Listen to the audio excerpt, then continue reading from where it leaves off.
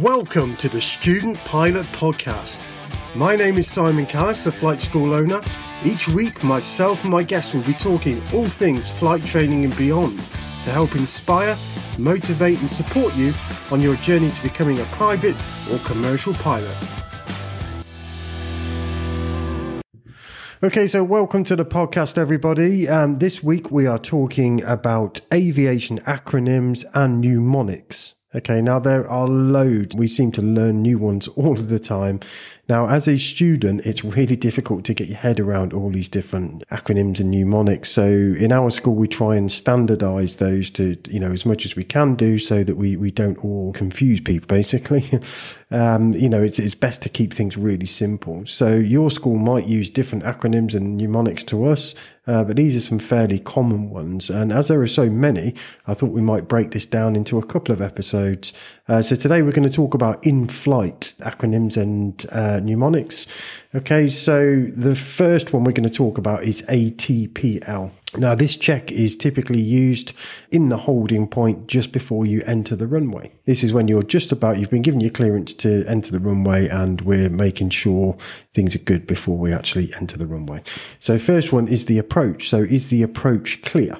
So there might be somebody on approach that has not been announced. You want to make sure visually the approach is clear. And one tip somebody gave is that when you're in the hold, you tend to line up square onto the hold like you're straight at it. Now, if you're in a high wing aircraft, looking out the window, trying to look down the runway, it's actually quite difficult to see things. Whereas if you sort of went on the angle towards the direction of the approach, then you can see better from the front of the aircraft rather than just out of the side of the aircraft what is on the approach. So, typically, like I say, this is a real problem in high wing. If the wing's in the way, you can't really see if the approach is clear properly. So that was just a little tip an instructor gave me once, is when you're in the hold, try and park on an angle, if you like, so that you can see as much of the approach as possible. Next one is T. That's for transponder. So we want to make sure that the transponder is switched on, the appropriate squawk code is entered, and just before we enter the runway, we want to switch the transponder onto the ALT position, onto the ALT position. Okay. Next one is pitot heat. So switch on the pitot heat as required, and obviously that's down to your discretion, but it's a reminder to put the pitot heat on. And lastly is lights. Okay, so at the bare minimum, we want to have the beacon on anyway. We should have that when we start up, and we want the landing light on if we're on the runway. So beacon and landing light, and then you might want to have things like the nav lights and the strobes on as required as well. So it's just a reminder to make sure that you've got the appropriate lights on when you enter the runway. So we'll go over that again. So it's approach, transponder, pitot heat and lights. Next one. Now these are usually in your checklist anyway. Okay, so this one here we're looking at is in the checklist, but it's just a reminder. I mean, what I found was helpful was to sit at home and learn these things from the checklist, so you can almost kind of just spiel them out without having to look at it. But obviously the checklist is there for a reason. First one we've got here is the pre-aerobatic or stalling maneuver check. This is called Hazel or Hassel, however you want to pronounce it. So we've got HASELL.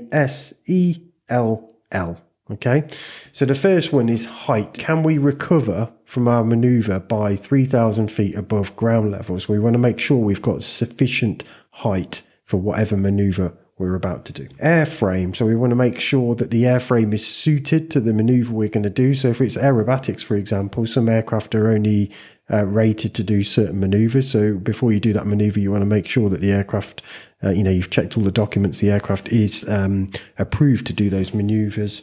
You want to make sure things like the gyros are caged as well. Security. So security in the cabin. Are there loose items that we need to stow away before we do any stalling or aerobatic maneuvers? You don't want things banging you on the head or floating around the cockpit. So security is S. Then we've got engine. We want to make sure the T's and P's are in the green. We want to put the carb heat on quickly, make sure that there's no carb icing either, so that when we do recover from whatever maneuver we have, we've got full engine power there. Location, so we want to be clear of cloud. We want to be clear of controlled airspace. And we want to be clear of built-up areas and airfields as well, active airfields. Okay, so we've got clear of cloud, clear of controlled airspace, clear of built-up areas, and clear of any active airfields. And the last thing is a lookout. We want to have a good lookout. So usually that comprises of a 360-degree turn.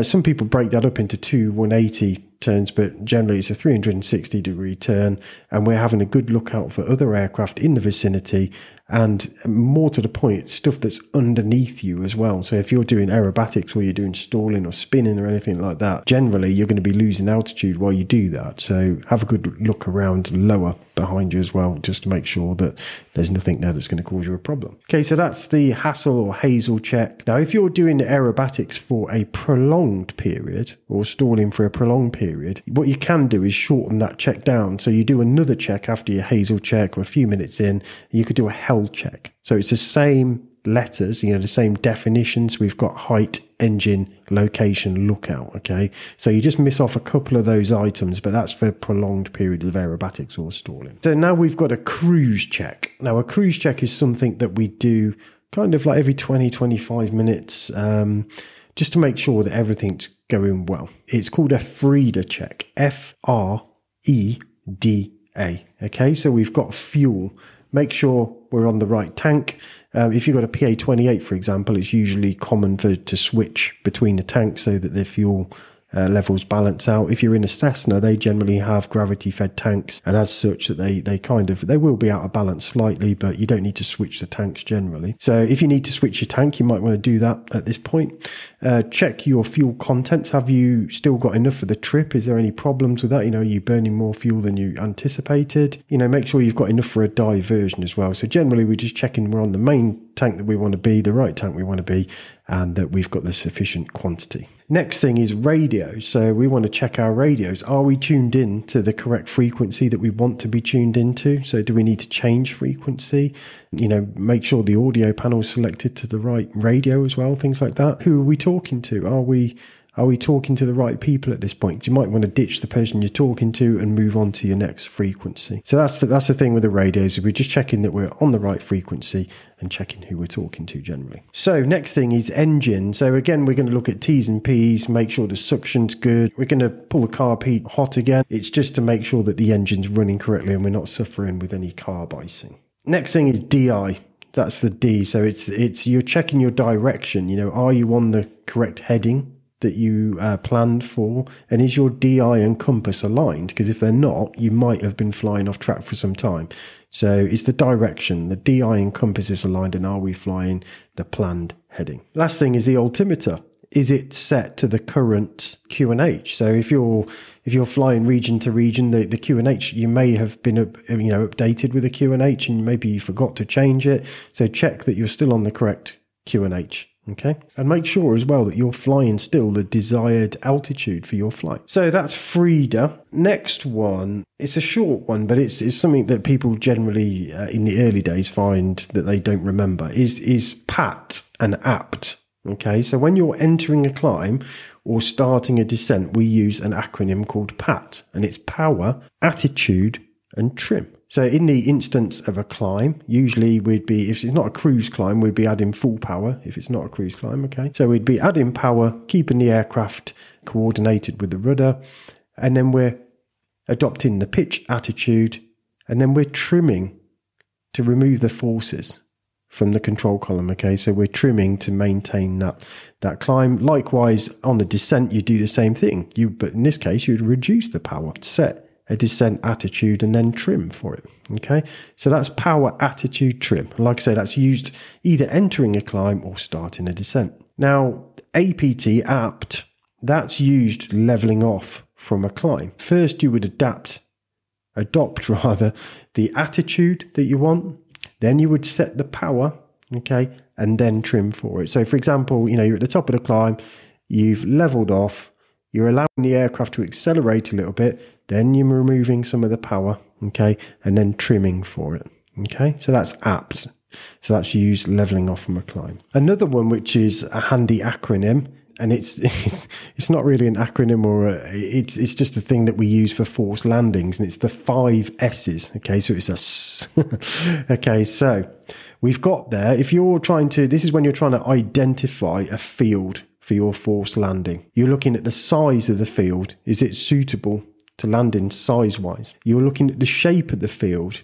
Has it got a really weird shape to it, which would make it difficult? Ideally, you want it to be fairly straight, so that you're not having to kind of kink your approach or anything like that. Okay, so that's the first two. So we've got size, we've got shape. Then we're looking at slope. Has it got an upslope or a downslope? That, particularly wouldn't be desirable. You want it to be fairly flat. Then we're looking at the surface. So ideally, grass would be better, but we're looking at the surface. So if it's full of crops, that might be something that you don't want to get involved in, because it might cause the aircraft to land badly, and then if it's it might even be a fire risk as well. So we're looking at the surface of the runway. Has it got crops in it? Is it grass? Is it a ploughed field? Again, a ploughed field wouldn't be the best either. So ideally, we're looking for green. Okay, we're looking for a green field to land in. And then we're looking at the surroundings. Are there power cables? Are there animals in the surroundings as well? Ideally, if you want to land in a field, you don't want to land in a field full of sheep.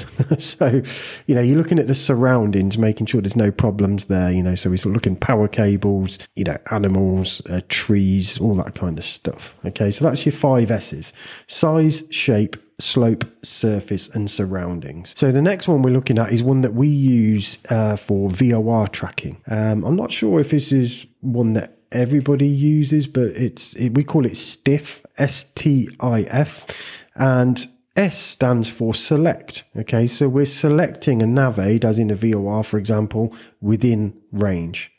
T is for tune. So we're going to look at our chart, look at the frequency for that VOR, and we're going to tune that in on the nav radio. Next thing is identify. So all VORs have a Morse code identifier, which is on the chart. And what you do is you're listening in to that VOR, and it emits a Morse code signal, which should correspond with the Morse code identifier on the chart. Obviously, I don't know Morse code very well. Most people don't. So usually on the back of your kneeboard, there is like a list of all the letters and things, like your dashes and your dots and things. It is on there so you can see it. So, but you'll be looking to make sure that identifier matches what's on the chart. And the next thing, the F, is flags. Okay, so on your CDI, there is a flag on there, a flags kind of box. It has symbols in there. And you want to make sure there's no warning flag on there. And you make sure the flag that's on there is what you're expecting to see. So usually you have like a to or a from flag, and that needs to be corresponding with what you're anticipating it. So if it says to and you're expecting it to say from, obviously there's a problem. So you need to make sure that corresponds. Okay, so select, tune, identify, and flags. The last one I think really I want to look at is the bum fitch. Now, I've heard different variations of this. This particular checklist has bum fitchalk, which isn't particularly easy to remember. Bum fitchalk. You're not likely to remember that very easily. But most people have bum fitch, okay, which is BUMFFICHH, okay, so bum fitch. And that is brakes, okay, so B for brakes. So brakes, you want to push your feet on the brake pedals when you're in the air, make sure they've got brake pressure.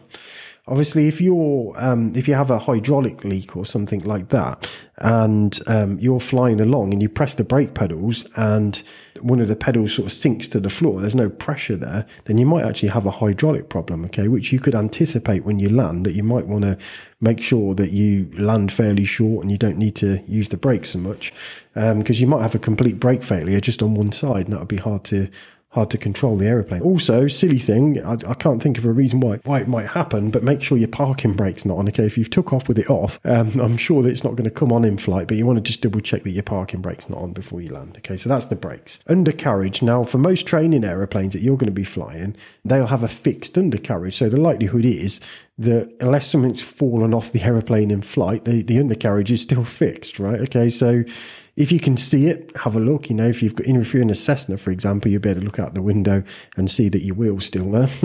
But if you're in a retractable aircraft, for example, you'd be selecting your gear to come down. And then usually you can hear that happen. You can feel it happen. You can feel the drag as they come down. And also you have the 3 green lights in this sort of triangle shape on the instrument panel which indicate that your gear are indicating that they're down correctly. So you're looking for 3 greens.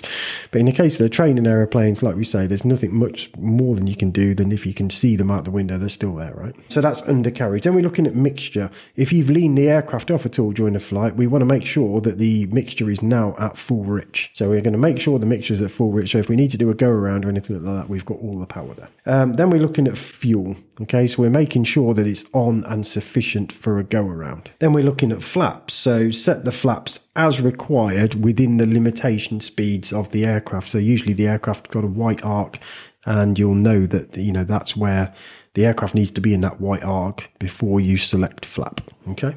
Next thing is I for instruments. So we're checking that the DI and compass are aligned again. We're making sure that we've selected on the altimeter, if we're flying QFE for the approach, whatever, make sure we've selected that, or if you're flying QNH, make sure it's the correct QNH. Other than that, again, we're just looking at the engine instruments and things, making sure the temps and pressures are good. Carburetor heat, set as required. So depends on what your school teach. We teach to have the carburetor heat on hot, put it away if you need to go around. And then you want to make sure that you haven't got any symptoms of carb icing as well. Next thing is H for harnesses. We want to make sure our harnesses are secure, ready for landing. If you've got any passengers, make sure that their harnesses are also secure. And next thing is the last H, which is hatches. So harnesses and hatches. So we're making sure the doors are, you know, properly closed and the windows are closed. So that's bum fitch, brakes, undercarriage, mixture, fuel, flaps, instruments, carb heat, harnesses and hatches. We've gone through in-flight acronyms that we use generally day to day for the VFR, you know, PPL, LAPL. Like we said, your school might have different acronyms, you know, use whatever you're taught. But I just thought it was something we'd touch on. It's an interesting thing. You know, I quite often hear acronyms I've not heard of, but these are fairly common ones, these ones, okay? We will do a couple more episodes on this, but today these are just in-flight acronyms and mnemonics for PPL students. Hope you enjoyed this episode. Hope you found it useful. We'd really appreciate it if you're enjoying the podcast, if you'd subscribe to us. It's free to subscribe, okay? And if you'd leave us a review, it really helps us grow the channel. And yeah, I'll see you on the next episode. And don't forget to like, subscribe, and ding the bell for more notifications. If you like this episode, please like, subscribe, and ding the bell to receive notifications of the next episode.